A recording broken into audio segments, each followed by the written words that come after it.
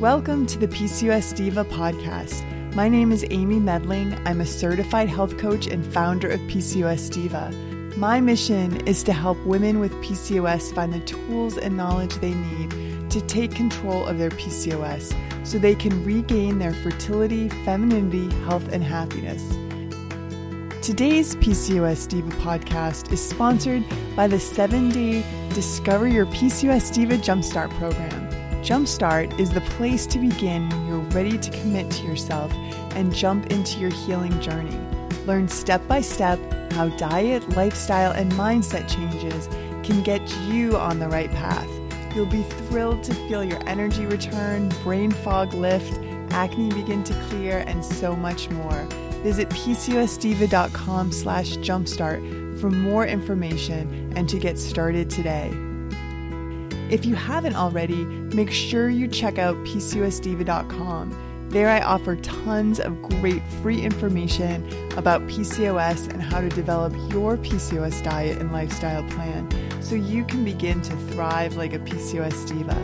Look for me on iTunes, Facebook, Pinterest, and Instagram as well.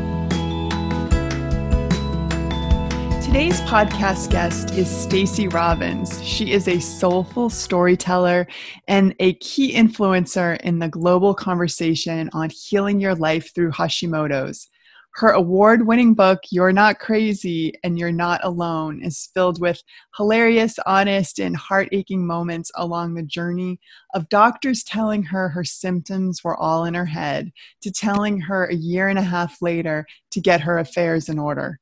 Stacey holds nothing back as she weaves her heroic tale and playfully inspires women from all walks of life to see what we can use in every circumstance, including a diagnosis, as a way to transform our victim mindset, rediscover our sense of humor, and to learn to love ourselves again. Welcome to the PCOS Diva podcast, Stacey. Thank you for having me, Amy. I love the work you're doing, and I know your community is so appreciative. So thanks for including me today. Oh, thanks, Stacey. I know we met about 4 years ago at a conference, and since then I've read several of your books, and I've followed you on social media, and you always have so much wisdom to share. And I just felt like the time was right to, have you share that wisdom with PCOS divas, because I think the Hashimoto's journey often kind of parallels PCOS, and incidentally, a lot of women with PCOS also has Hashimoto's. So I think I'm really just looking forward to our conversation today. Me too. And I was diagnosed with both PCOS. Oh, and I didn't realize that. Yes, Okay. we had talked about that day a little bit, but we had so many people we were meeting. Yeah. Yeah, they often come in tandem, and with women with PCOS, I'm actually working on an article now about autoimmune and PCOS, and it seems like once you open yourself up to one of those autoimmune conditions, that you are at higher risk to developing more. But I think you and I both can agree that if you work on some of these mindset shifts, it can make such a big difference. Yeah, I think that for me, when your body changes so drastically as mine did, I went from, being the sexy, curvy, professional musician who was on a stage all the time, and I had a lot of attention, and, my looks were part of my career in the music career. When you go from being in that place where you feel really capable and in control, or at least able to pretend that you're in control, because you can dress yourself up even if your life isn't perfect on the back end, but you can pull it all together and be on a stage and make something happen that's great for other people. But and then to go from that to going to being over 100 pounds more within a very short period of time. I mean, I felt like not me. And people related to me so differently. And it was a really hard thing because I just wanted my body to be back to its old ways so I could do the things I used to do and pretend in the ways that I used to pretend. But what happened was when my body was not allowing me to force my will upon it, and it wasn't complying, no matter how little I ate or how much I exercised, my face was still round like a moon, and my body was still laden with cellulite and all these extra over 100 pounds. The work that I had to do, I was forced to do, was going inside. Though I was forced to go into mindset stuff because the physical, the superficial just wasn't bowing to my desire for it to be the old ways. So yeah, I had to go in, I had to go up into my head, I had to go into my heart, and I had to look at what mindsets I had that maybe I was masquerading or I wasn't noticing because I was so busy just being busy and living a life that had performance, not just on a stage, but in my life, in my relationships and with myself. And I think that what happened was in my old life, where I was a workaholic and performing all the time, I think that I got very uncomfortable with being quiet and alone with myself. And the minute that I would have to face the things that I thought in my head, I would just get up and get busy again. I'd clean something, or I'd create a new business, or I'd work on a new song. And Hashimoto's forced me, not just because I was fat, but because I had lost my energy and I was in so much pain with the myalgias, that I had to sit down and I had to be alone with me. And I had to see the way my thoughts processed and my beliefs were. And so, yeah, it was profound for me, noticing how my mindsets were bent towards unworthiness. My beliefs were bent towards I'm rejectable, I'm unlovable, I have to perform for my worth. If you like me, then I think better of myself. If you don't like me, then I would be devastated. So a lot of fears of rejection. So I don't think I noticed that in the same ways until Hashimoto's showed up in my life. And the last thing I'll say about that before you jump back in is I think that I just wanted to believe that it was, I lost my thought for a second. I sidetracked myself. Sorry. I think that what happened was I didn't realize how devastated and devastating my thoughts were, and how much they were damaging my life and health. And the thing is that I really so wanted to be skinny again, and I so wanted Hashimoto's to go away, that I ended up having to shift even my mindset about Hashimoto's, wishing it away and waiting for my life to be different. And I really had to welcome the message it was bringing into my life, which was slow down, pay attention. It's time to heal some things at a soul level that you need to work on so that you can live the life you're really here to live. So that was my opportunity, hiding in Hashimoto's.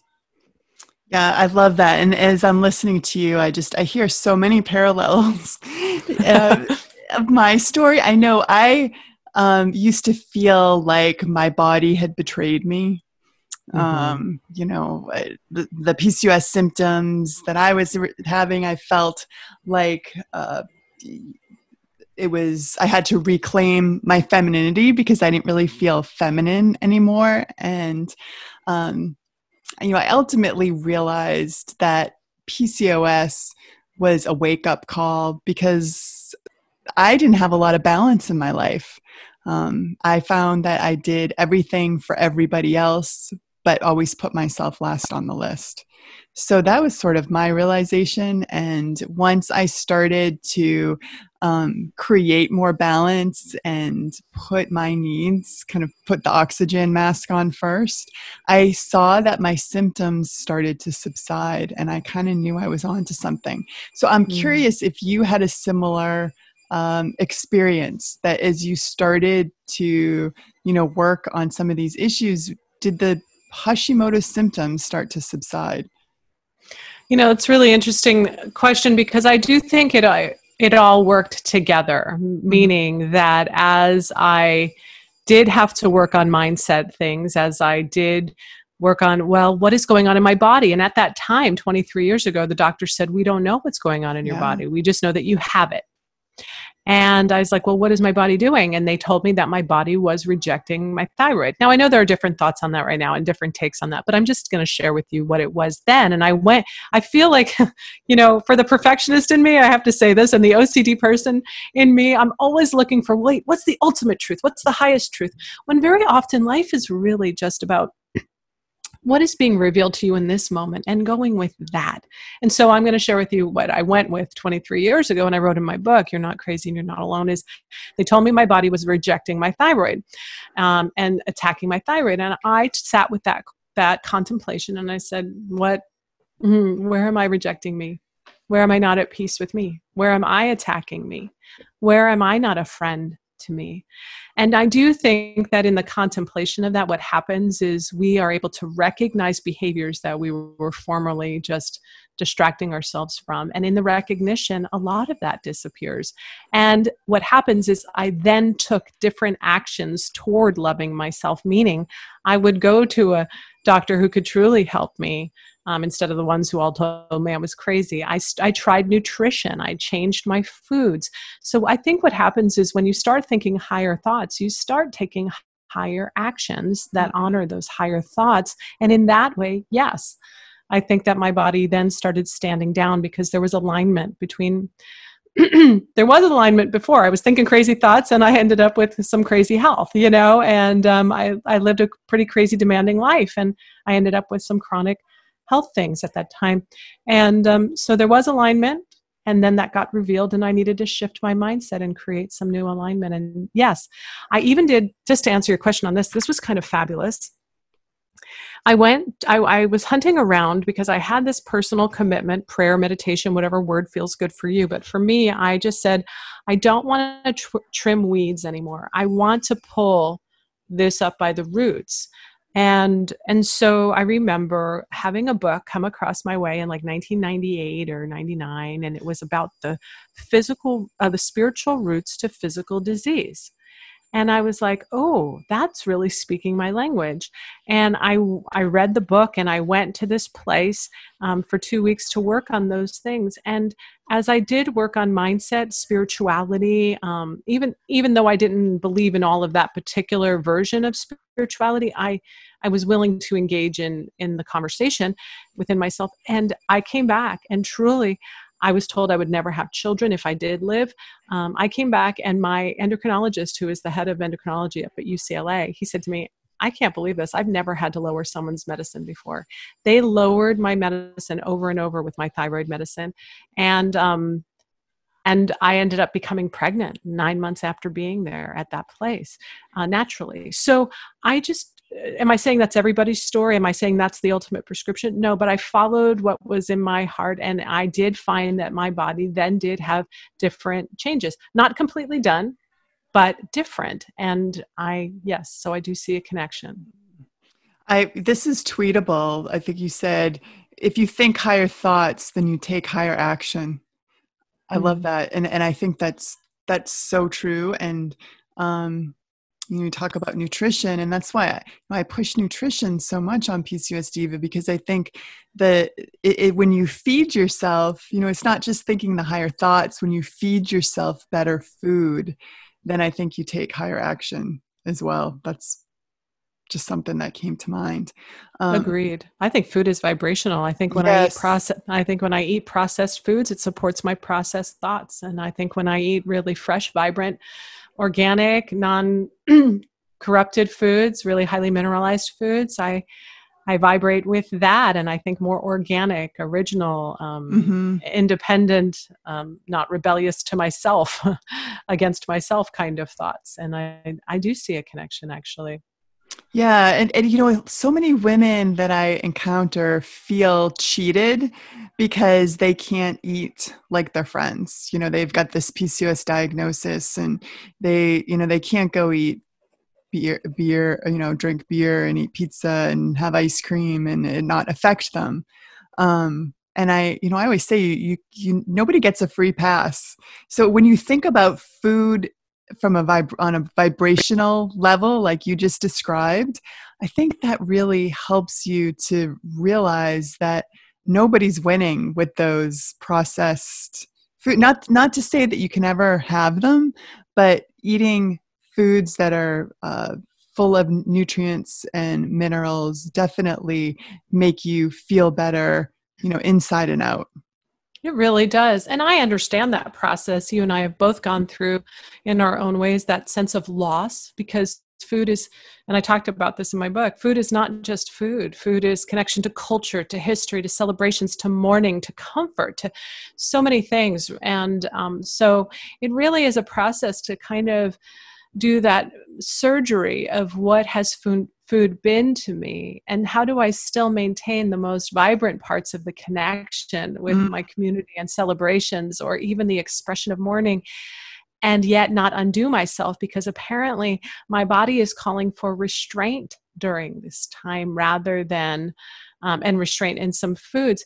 And but that doesn't mean that I have to not be connected to like the vitality of life and family. But it changes.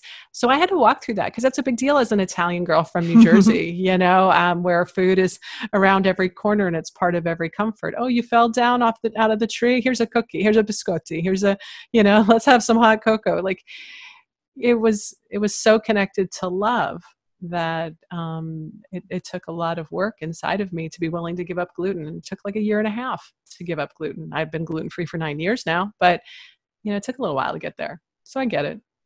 So I just have to ask, being an Italian, gluten had to have been a huge part of your life. How do you sort of get that fix of, like a al dente pasta or Italian cookie and still be gluten-free? Yeah, that's a great question. And I lead retreats in Italy every year. And so I go back to where my family is from, and I have women from all over fly in, and I create a gluten-free retreat for them. And so because I do know that first of all, I want to say this about myself. I can live in austerity. I can live in asceticism where I remove so many things. I've already proven that to myself. And so to be able to embrace like the gluten-free cannoli, and yes, it's going to have some dairy filling, and I weigh all the time, like, what is this going to give to me and what is this going to cost me? I'm uncompromised about the gluten. So I have places where I'm 100%, I will not compromise on this. And so I do find those gluten-free fixes. Sometimes I'll do those zucchini noodles, and I'll do all the same. Really what I love is the sauciness of things. I love sauces. So I'll find a way to make a cashew nut Alfredo style sauce, and with vegan cheese and all of those yummy flavors, and that'll work for me. Or just the other day, I made a lovely chickpea gluten-free pasta. And I normally do grain-free, but I do get that craving sometime. And I'm finding in perimenopause, as I'm here right now, I'm finding that I want some of those comfort foods. And then in this season that we're in with all things coronavirus, comfort foods sound good too, but I don't overindulge. But when I do want to grab something, I'll make a gluten-free almond cookie that has that's similar to something I know in Italy, or but honestly, after time, your cravings change. But when you do have them, do them in a way that honors the things you care about. Because honestly, energy started becoming my highest priority. Having good energy meant I could live my dreams, meant I had a clear mind. And so when I look at food, I don't look at it like it has to be my best friend. It has to give me energy, and I also want it to be pleasurable while I enjoy it. So I try to make sure that I value my energy as I choose my foods, and I make those high energy foods pleasurable. Oh, that's a great answer. Yeah, I mean, energy is kind of that commodity that I'm looking for too. And I know that certain choices that I make in the food I eat means that I'm going to be on the sofa ready for a snooze at 3:00. Yep. So yeah, I think that's a great way to approach, making your food choices. So you mentioned being prone to perfectionism and OCD, and in my work, I've found that most women that are really struggling with PCOS are kind of caught up in that perfectionism trap. And I would love for you to kind of speak to perfectionism and how you've been able to kind of manage that in your life. So when you can perform in a way that meets your perfectionistic desires, then you don't really notice that you're perfectionistic in the same way. But as soon as there was this gap between what I wanted to be able to do and then what I couldn't do because the Hashimoto's wouldn't let me. I really had to look at why I was perfectionistic. And there's a lot of fear that's behind that. And there's a lot of fear, there's a lot of self-judgment and whatever you think other people think about you, the way you value the way other people think about you. There was a lot of that tied to that for me.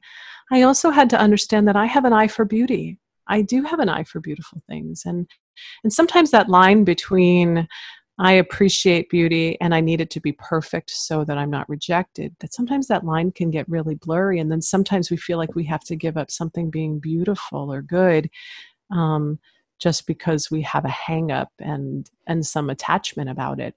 And I think, again, the mindset stuff helps us to do the surgery, noticing where we're getting perfectionistic. Does that plate of food have to be plated perfectly? Does the house have to look perfect when somebody comes in?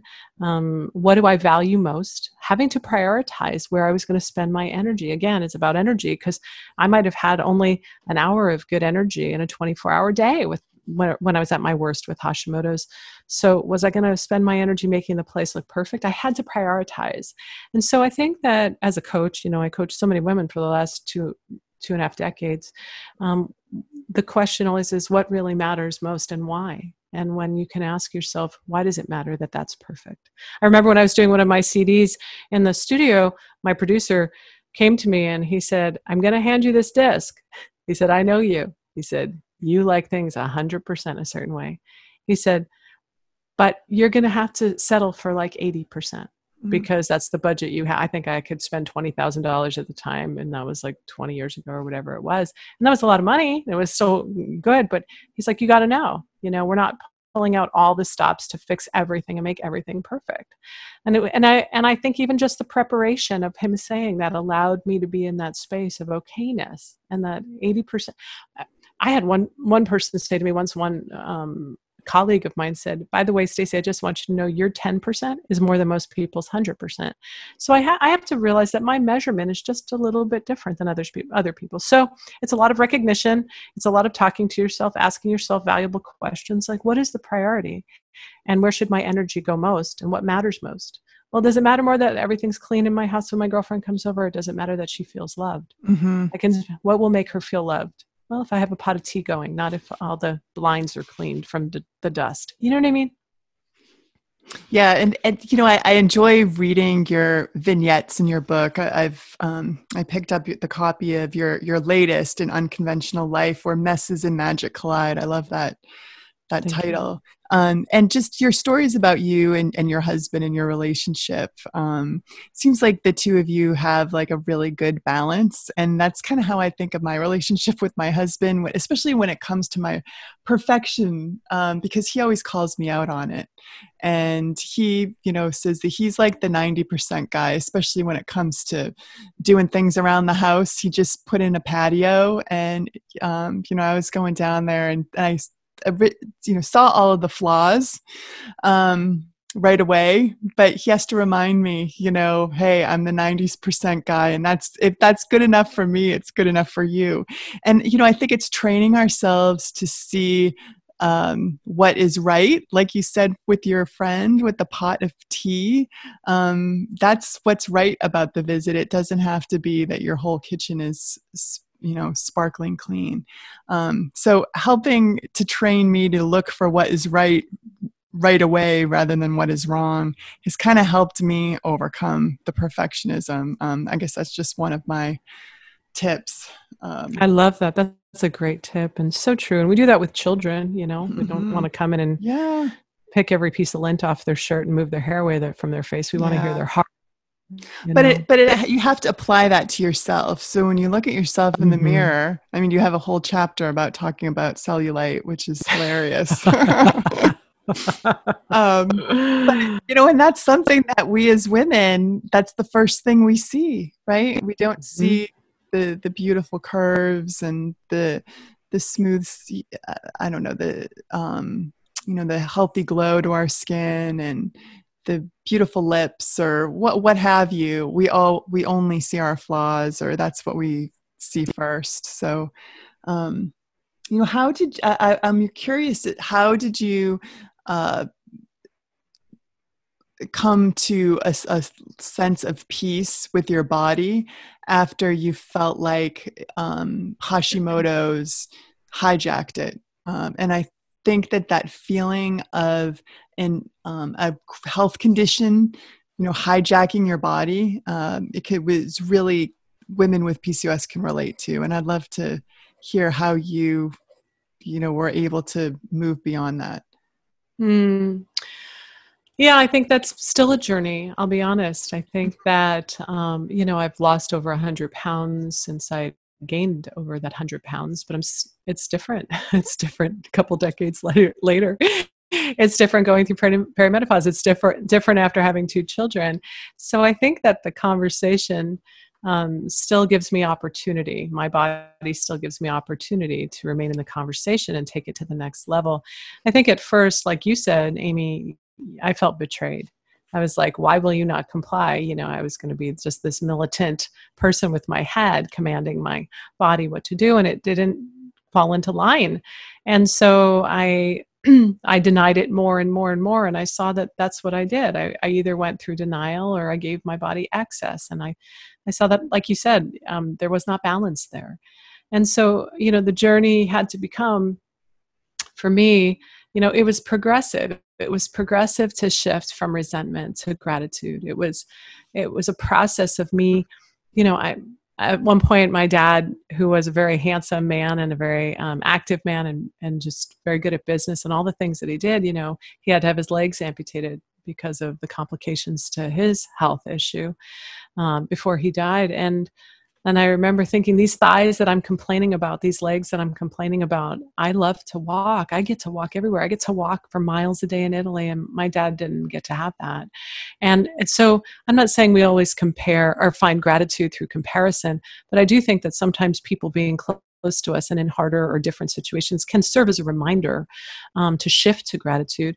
But I did just start the practice at some point of like grabbing my breasts, my saggy breasts that had the stretch marks on them. And I'd just be like, I'd stand in the mirror and go, thank you. Thank you for nursing my boys. Mm-hmm. I'd grab my thighs, jiggly, wiggly, whatever. And I'd say, thank you. Thank you so much for taking me so many places. Thanks for hanging in there.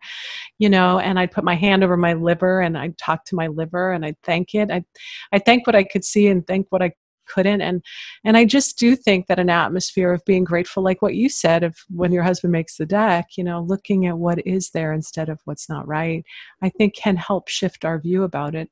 And that's what I'm doing.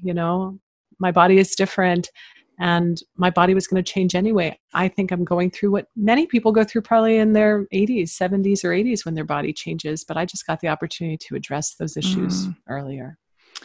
So one thing that I wanted to comment is, I'm sure you're familiar with the work of that Japanese scientist Emoto. Dr. Emoto. Yeah, and the way that he would talk to water and the crystal and the vibration. I'm sure if you could measure the vibration of the water.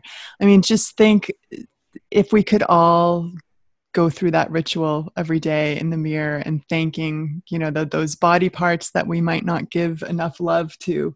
What that would do for changing, the frequency and vibration of our bodies. Absolutely. Oh my gosh. I love Dr. Emoto. I introduced my kids to him years ago, and I want to say this too, because I think that so many of us get into a when and then with our bodies, like when it reaches this number on the scale, or when it can fit into these jeans, or when my butt gets perkier, or whatever is like our standard of achievement, we then reward ourselves with love.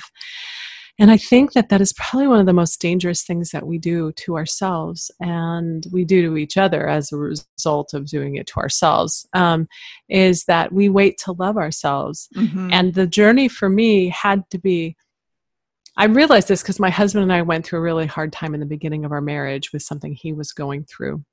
We got married young, and he was walking through something that was a surprise to me and I didn't know about, but I was committed. And it was really painful and hard those first 7 years. But I realized at some point, if I have him just perform and do all the right things for me, when he does those, I become the manager of him. And his love isn't free, and he will never trust my love. And that's when I wrote this sentence, love is a wonderful inspiration, but it's a terrible reward.